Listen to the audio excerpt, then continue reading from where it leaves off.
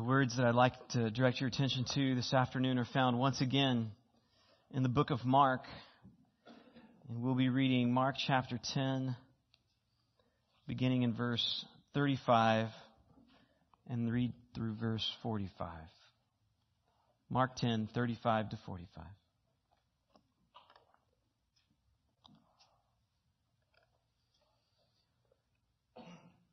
James and John, the two sons of Zebedee, came up to Jesus saying, "Teacher, we want you to do for us whatever we ask of you." And he said to them, "What do you want me to do for you?" They said to him, "Grant that we may sit, one on your right and one on your left, in your glory." But Jesus said to them, "You don't know what you're asking. Are you able to drink the cup that I drink, or to be baptized with the baptism with which I am baptized?" They said to him, "We're able." And Jesus said to them, "The cup that I drink you shall drink, and you shall be baptized with the baptism with which I am baptized. But to sit right on my right or on my left, this is not mine to give, but it is for those for whom it has been prepared." Hearing this, the 10 began to feel indignant with James and John. Calling them to himself, Jesus said to them, "You know that those who are recognized as rulers of the Gentiles lord it over them, and their great men exercise authority over them. But it is not this way among you. But whoever wishes to become great among you shall be your servant, and whoever wishes to be first among you shall be slave of all. For even the Son of Man did not come to be served, but to serve, and to give his life a ransom for many." Please pray with me.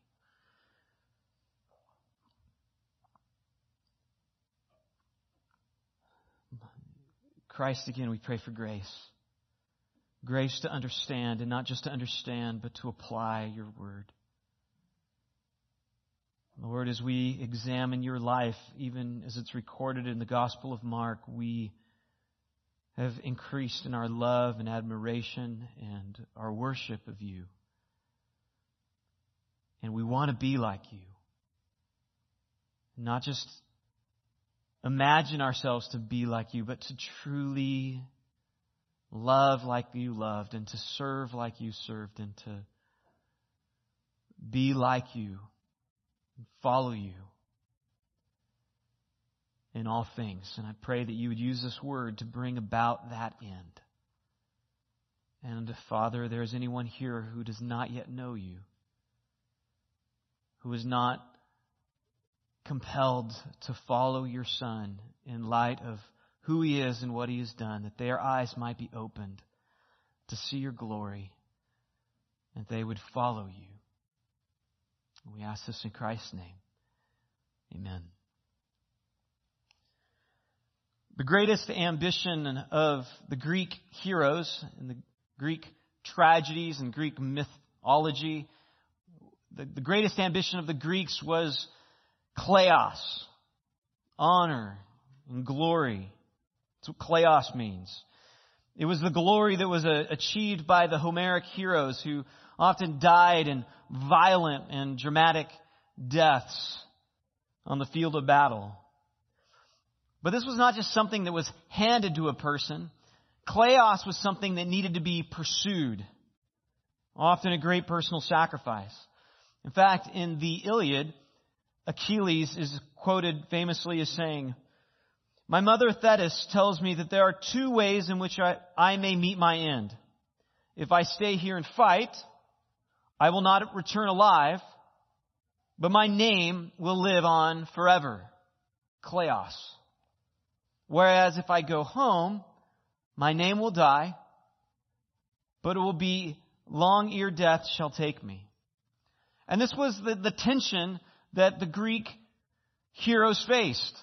They could either choose to die young and gloriously, or have their name live on in glory forever. Or they could live long, humble lives and die as anonymous old men. And it wasn't just the Greeks. Throughout history, men have been dominated by this desire for glory, this desire to exalt themselves, to make a name for themselves. It's part of human nature to want to be recognized, to want to be admired and esteemed. And just ask yourself, how is it that you want to be remembered? What is it that you want people to say of you in your eulogy? How do you want people to remember you? What impact do you desire to make upon this world? And how do you hope to achieve your ambitions? Well, the passage before us gives explicit instructions on how one might achieve kleos, or honor, glory. And what it shows us is that you don't need to be famous. You don't need to be wealthy. You don't need to be strong. You just need to have a heart that is willing to die to yourself and sacrificially serve Christ and His church. So such honor really is available to everyone here who would choose to seek it. Let's see how Jesus explains this to us. Just simple outline, divided the story into two sections. The first, where the disciples ask for honor, and then Jesus teaches explicitly how that honor is acquired. So let's look first at the disciples' request for honor. In verse 35, James and John, the two sons of Zebedee, came to Jesus saying, "Teacher, we want you to do for us what we ask of you." Much like our children will sometimes ask, "Mom, Dad, will you give me such and such?" Well, what is it that you want? Well, just tell me if you'll give it to me first. Well, that's more or less what the sons of Zebedee do. But they tell him, "Grant that we may sit on your right and on your left." And very simply, what the disciples were asking for was positions of honor. They wanted to be the number 2 and the number 3 people behind Jesus in the kingdom. They wanted to have elite power and authority and honor. And so they boldly asked Him for it. I mean, after all, didn't Jesus say, "Ask and you shall receive"? "Seek and you shall find"? I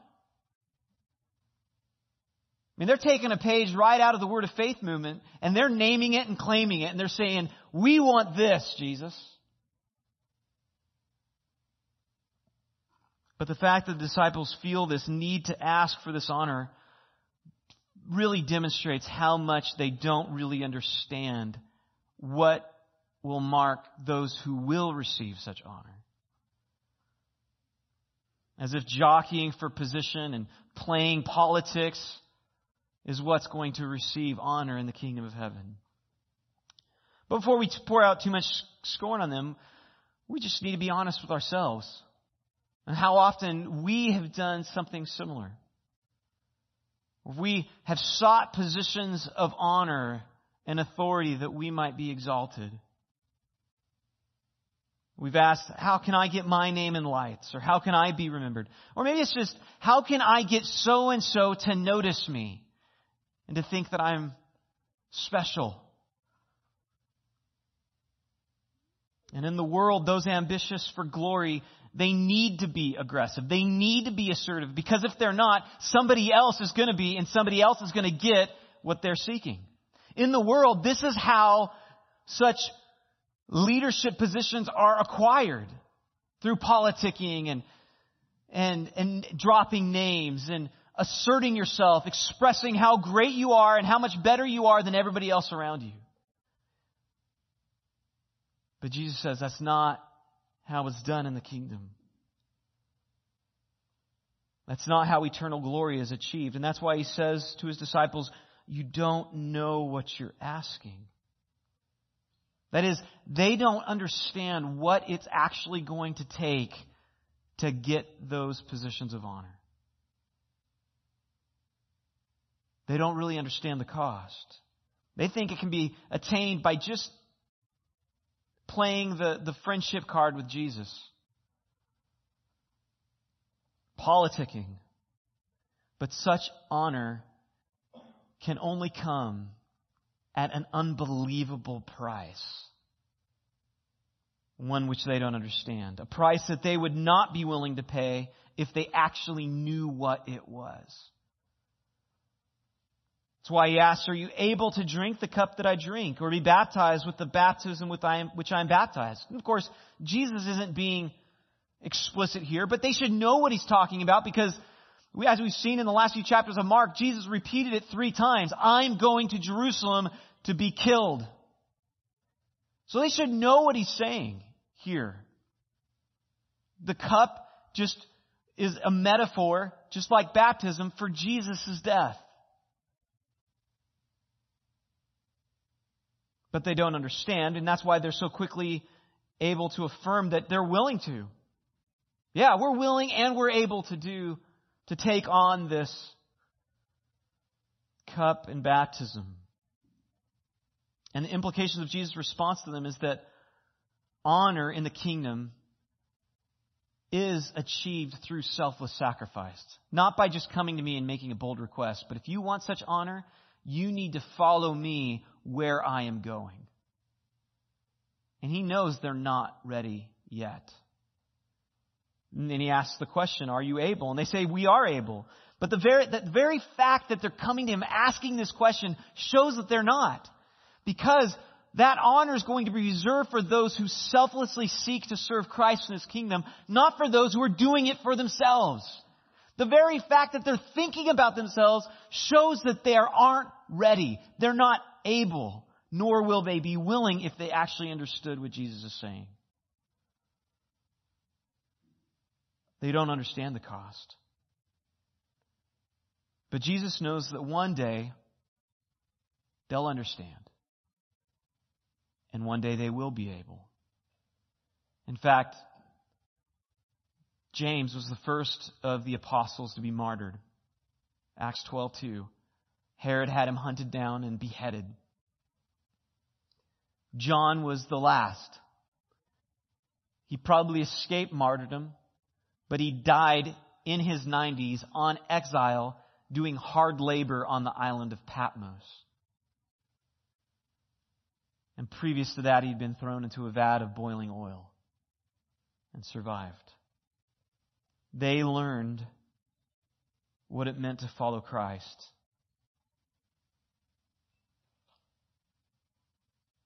But the honor that they seek, Jesus says, won't be granted to them through politicking.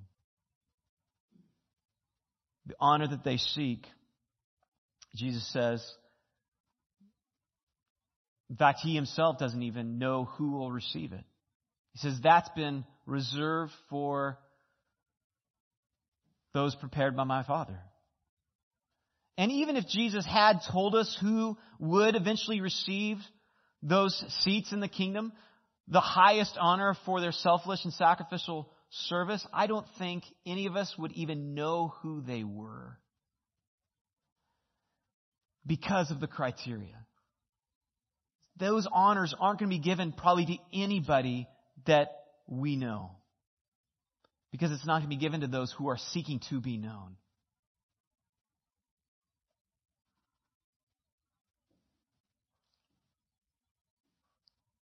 The honor will be based not on achievement, but selfless love. It'll be based on a person's heart.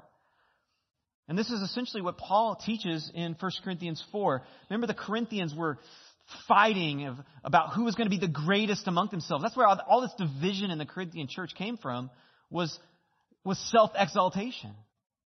And Paul just uses the whole letter to just expose their pride. But here in 1 Corinthians 4:5, he tells them not to pronounce judgment before the time, before the Lord comes, who will bring to light the things now hidden in darkness and will disclose the purposes of the heart. Then each one will receive his commendation from God, not from one another. He says, because We think we have the ability to see who's going to be honored by God. But the reality is God's going to honor people not because of what impresses us, but what's really impressive. A selfless and sacrificial and loving heart. And he says, so don't think that you can go and even make that assessment. Paul says, I don't even judge myself. Such honor will be given to those who from the heart don't seek to exalt themselves. They just love Christ and they want to love His body. And they will sacrificially serve to meet their needs. So again, it's not given to those who will minister for self-advancement. Not like the medieval monks who would seek to make a name for themselves and prove how godly and holy they were by being ascetics, like Simon the Stylite, who I think it was for 39 years, lived on a pillar to prove how dead to the world and the flesh he was. But it was all for pride. It was all that people might flock to him and just stand in awe of how gloriously sacrificial he was. It was all pride. He wasn't serving anybody but himself. And such honor will be given to those who are driven by little to no self-interest in their ministries. They're not thinking, this is what I want to do. This is what's in it for me. This will allow me to have this position or that position or this authority or this influence. They're just thinking about what's the need, how can I meet it? And it will also be given to those not just who desire or have a heart to serve selflessly, but those who actually do something. Those who actually sacrifice. He didn't just say, are you willing and able to drink this, but will you do it? And they do, of course, receive the cup in baptism as they die for Christ and suffer for Him. But such honor will not be given to those who simply can imagine themselves being faithful. What Tim Kazee calls Walter Mitty Christians. If you've seen the movie The Secret Life of Walter Mitty, there's two versions, an older one and a newer one. It's all about this guy who has vivid imaginations of great things that he's going to do, but it's all in his mind. He actually leads a fairly mundane life. And I think Christians can often be the same way. We can imagine ourselves doing great things for the Lord, speaking boldly for Him, preaching to thousands, people standing in awe, or singing worship songs, and everybody's just captivated by God, or laying our life down on the mission field. We can have great imaginations of the great things we're going to do for the Lord. And yet we have the hardest time just making it to church on time.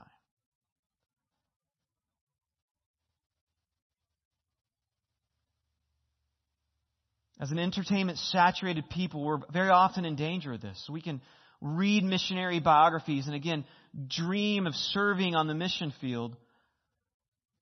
But we have a hard time just making it to community group. We can imagine ourselves giving our lives for the Lord, yet just if somebody were to tell us to give more than 10% to Christ, we would think that's outrageous. We can imagine enduring years of service for Christ, and yet we can't persevere praying more than 10 minutes for our fellow believers. We need to recognize we're not what we imagine ourselves to be. We are what we are. Where we spent our time this week, where our mind went this week, where we spent our money, that shows what we're really devoted to. And I think, again, because we're an entertainment-saturated people, it's easy for us to live in our imaginations. Imagine ourselves being these great Christians, and in fact, we do or do very little for our Lord. But then you have missionaries like Hudson Taylor and David Livingstone who do sacrifice all of their life, wealth, whatever it is, for the sake of Christ and His church. And they say things like, I never made a sacrifice. Both those men said that. Livingstone who went to Africa, Taylor who went to China. I never made a sacrifice. How can they say that? I don't think they're lying. I think they can say that because for a person who realizes what Christ has done for them, it's not a sacrifice. Death to self in this world isn't actually a sacrifice to a Christian. It's freedom. It's selfishness and greed and lust and all the tentacles of the world that wrap around our hearts. That's what enslaves us. That's what quenches our courage. That's what quenches our joy and our delight and our boldness and our courage. It's the world. It's not the gospel. It's not serving Christ. That doesn't enslave you. It sets you free. They were living as free men. They didn't make a sacrifice because they had been set free. And the one who Christ sets free is free indeed. Saying no to self isn't a sacrifice for Christians. It's freedom. And that's why Paul exults in Philippians 3, whatever gain I had, that I have counted as loss for the sake of Christ. Indeed, I count everything as loss because of the surpassing worth of knowing Christ Jesus my Lord. For His sake I have suffered the loss of all things and even considered as rubbish. He's not groveling there. He's delighting. I've gotten rid of all of it. It has no bind on me. My life, all I own, all I want is Christ, Christ, Christ. For me to live is Christ. And die, it's gain.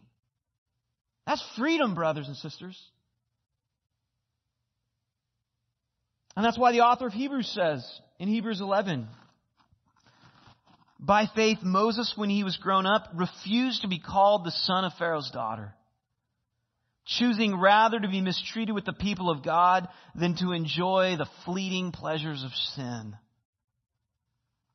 He was the prince of Egypt when it was a world empire. He would rather be mistreated with the people of God. He considered the reproach of Christ greater wealth than the treasures of Egypt, for he was looking for a greater reward. And then a few verses later, the author of Hebrews talks about other Christians. He says some were tortured, refusing to accept release so that they might rise again to a better life. Others suffered mocking and flogging, even chains and imprisonment. They were stoned. They were sawn in two. They were killed with the sword. They went about in skins of sheep and goats, destitute, afflicted, mistreated, of whom the world was not worthy. I mean, after hearing that being read, what people sacrifice for the sake of their God, let me ask you, would you still rather receive honor in this life or honored in the life to come, and to hear the Lord pronounce of you, everyone, I want you to see my son or my daughter. This is one of whom the world was not worthy.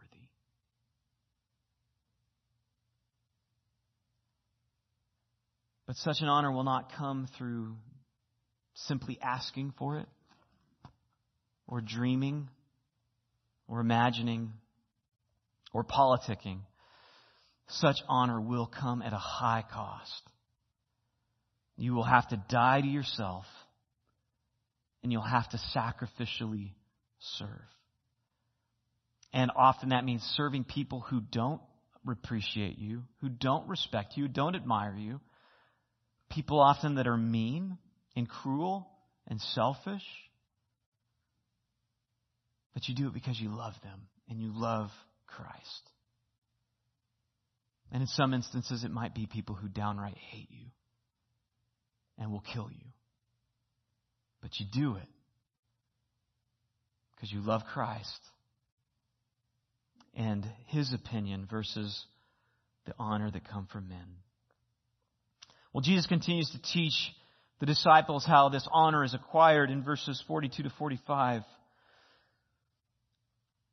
And he begins by contrasting the pursuit of honor in the world with that which is found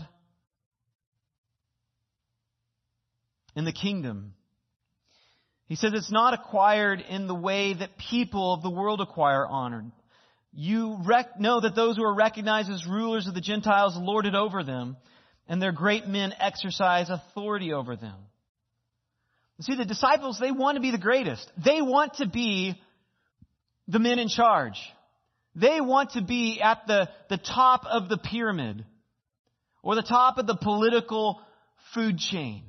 They want the people under them to serve them, to elevate their name, to meet their needs, to extol their greatness.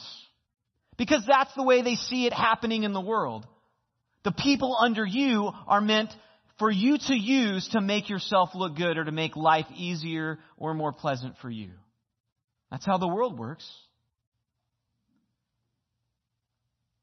They use people to exalt their own greatness, like Pharaoh, who used the slaves to build monuments and pyramids and temples to exalt his name. But Jesus says it's not this way among you.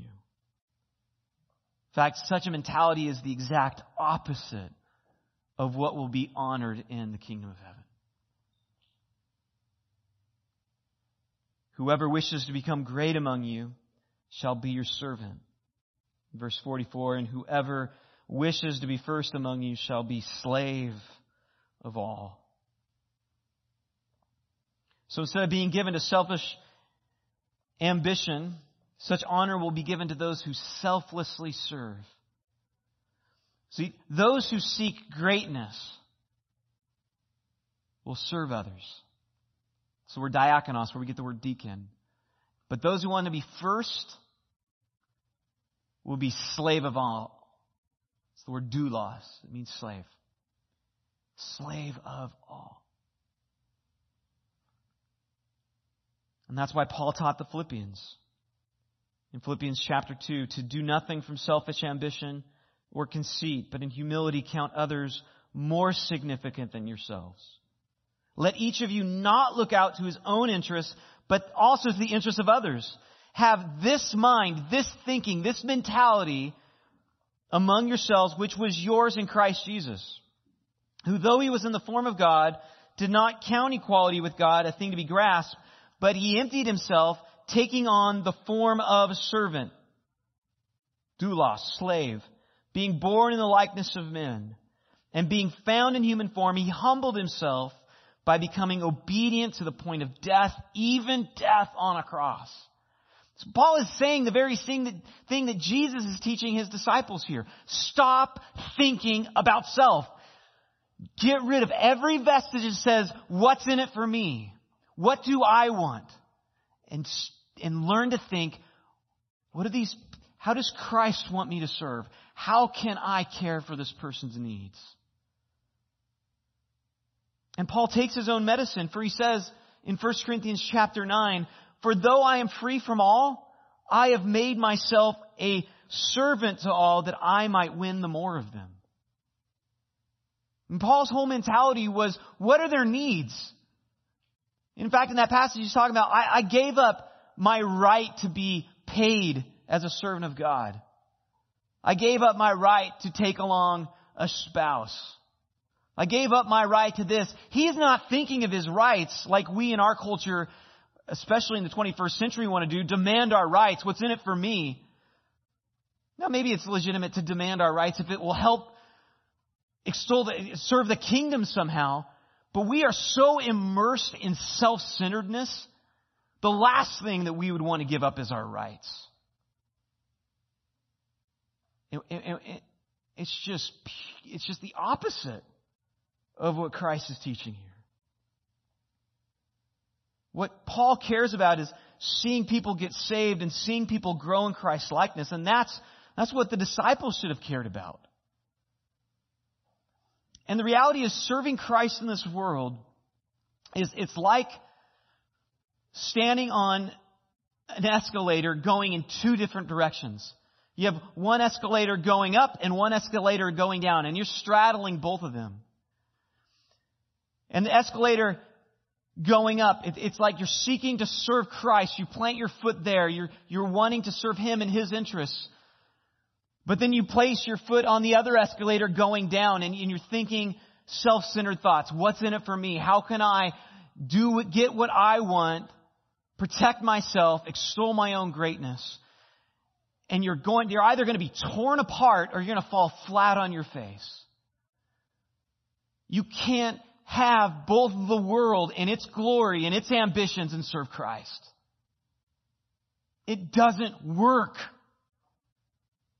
And I think the reason so many Christians, obviously not in every case, but so many Christians, and especially pastors, one of the reasons they're often so depressed and discouraged and joyless is because they're trying to do both.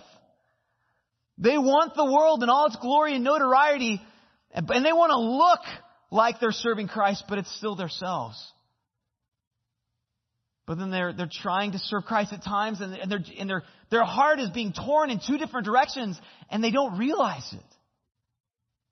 And so they're discouraged, and they're lifeless and depressed.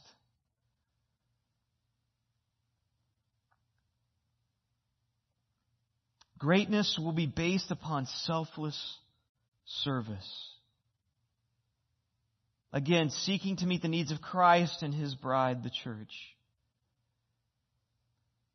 And now again, when we hear the word service and needs, I think what often comes to our mind is practical things. Serving in music ministry or in the nursery or hosting a community group or cooking meals for somebody. All things that are genuine needs. But I think more than practically what people need, what the church needs, is their spiritual needs to be met. Like, people need to hear the gospel. They need to hear how they can be saved. People need to hear that they're loved. Not based upon what you can do for them, but based upon just the fact that they're made in the image of God. People need to be prayed for. Do you pray for the other members of the body of Christ? We have more need to be prayed for than we have for practical needs within the church. Then our needs primarily are spiritual needs. We have other needs, of course, too. But praying is something all of us can do. And so when it comes to serving the church, don't think, how can I help this church become like celebrity mega church that everybody knows about? Don't let that be the example and the model. Instead, think, how can I help my brothers and sisters grow in faithfulness to following Christ? How can I encourage them? How can I support them? How can I help, even confront them if necessary? What can I do to help them be faithful followers of Christ? And when people in the church have this mindset, this is what it looks like. Ephesians chapter 4, verse 15. Rather, speaking the truth in love, we are to grow up in every way into Him who's the head, into Christ, from whom the whole body, joined and held together by every joint with which it is equipped, when each part is working properly, makes the body grow so that it builds itself up in love. It's a world of love. And in fact, Jonathan Edwards wrote this great essay called Heaven is a World of Love. Well, the church should be somewhat of an example of what heaven will be like. This is how the church should function. If you desire greatness, stop seeking your own interests and devote your heart fully to selfless and sacrificial service to the church. Well, you might be saying, well, honestly, Joseph, I don't want to be great. In fact, I'll be content just to live my life and go into obscurity.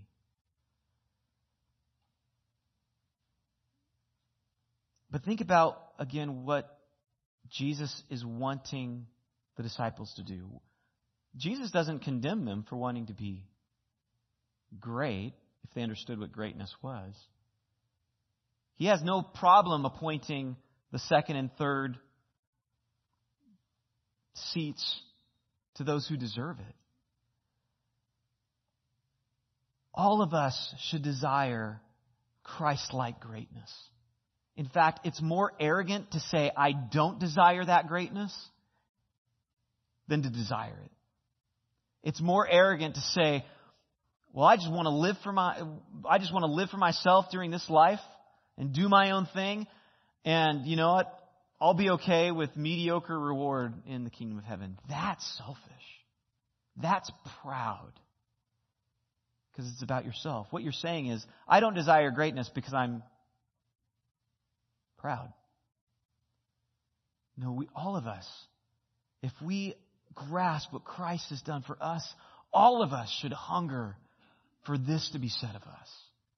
Because it's not about us. It's about serving Him in light of what He's done for us. Because Jesus is the quintessential example. Look at Mark 10:45.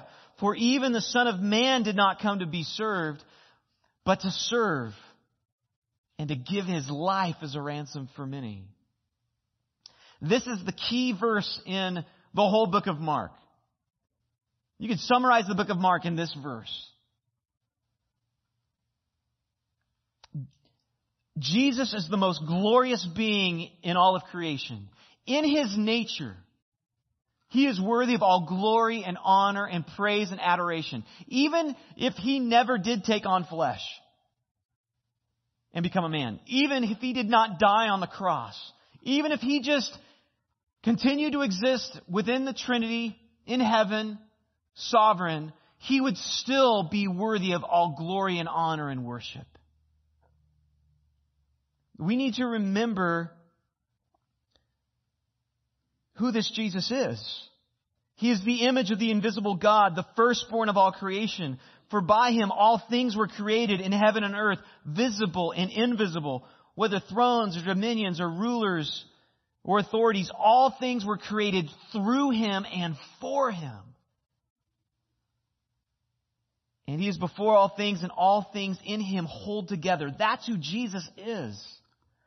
We need to remember that Jesus is the very one that Isaiah saw in Isaiah chapter 6, high and lifted up on a throne, whom angels were surrounding and proclaiming, Holy, holy, holy is the Lord of hosts.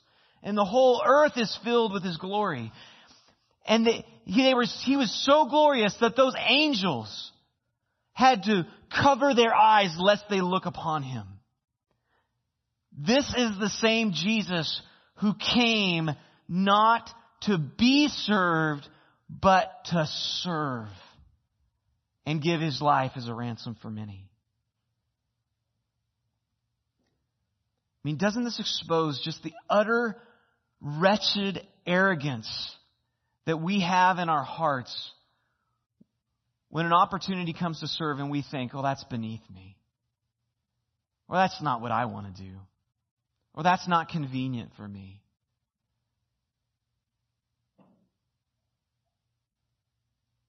The firstborn of all creation, the very God of very God, took on flesh and died for you. How could any Christian ever say, that is beneath me?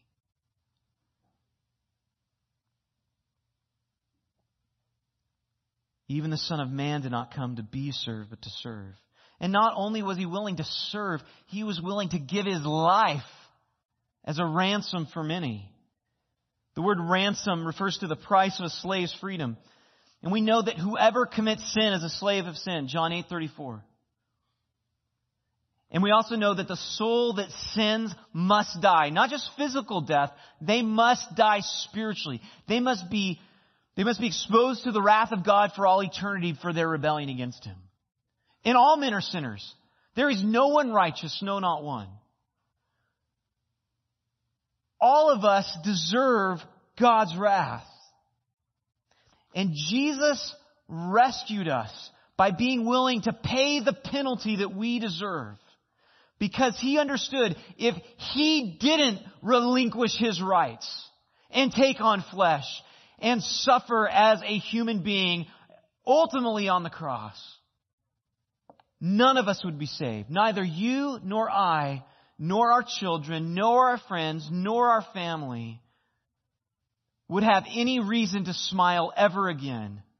And our very existence would be a curse if he hadn't been willing to suffer in our place.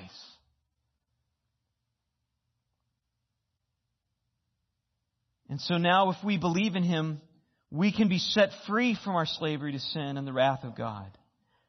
And we show that by following him. Following him. Leaving this life of self-exaltation that's so prevalent in the world. And instead seeking to serve Christ and his bride. And so if you recognize who Jesus is, the Son of God, the firstborn of all creation, and you realize what he did, not just what he promised to do, but what he actually did, what wouldn't you do for him? I mean, what wouldn't you do for him? As I think it was Isaac Watts that said, love so amazing, so divine, demands my soul, my life, my all. C.T. Studd, the missionary to China, said, if Jesus Christ be God and died for me, then no sacrifice is too great for me to give to him. Again, Jesus didn't just provide a ransom for you, but for many. For your family, for your friends, your coworkers and neighbors. All that they need to know is that he's done it. Well, how are they going to know unless somebody goes to tell them? So tell them. Tell them what Jesus has done for them. Tell them they can be set free from their love of self and the empty glory of this life and actually live for something that will be eternally glorious. Tell them. Tell them. But how will they hear unless one is sent? How will they hear unless there's a preacher? And if they hear what you're saying to them, if they truly believe what Jesus did for them and what they deserved, then they will show their belief by wanting to follow him. And nothing will get in the way of their desire to follow him. He will be preeminent in their hearts. They will love him more than father or mother or sister or brother or friend or themselves. He will mean everything to them. For the love of Christ controls us because we've concluded this, that one has died for all, and therefore all died, that we might not live any longer for ourselves, but for him who died and rose again on our behalf. Highest honor in the kingdom of heaven, therefore, will be provided for those who selflessly and sacrificially serve Christ and his bride, who no longer live for themselves, but for him and his church. The missionary martyr Nate Saint, his life was commemorated in the movie The End of the Spear, said this: people who do not know the Lord ask why in the world we would waste our lives as missionaries. But they too forget that they're expending their lives.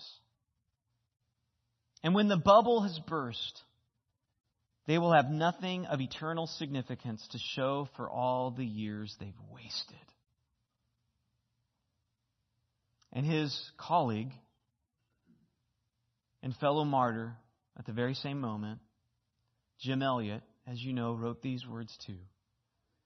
He is no fool who gives up what he cannot keep to gain what he cannot lose. Let's pray. Father, again, it is easy for us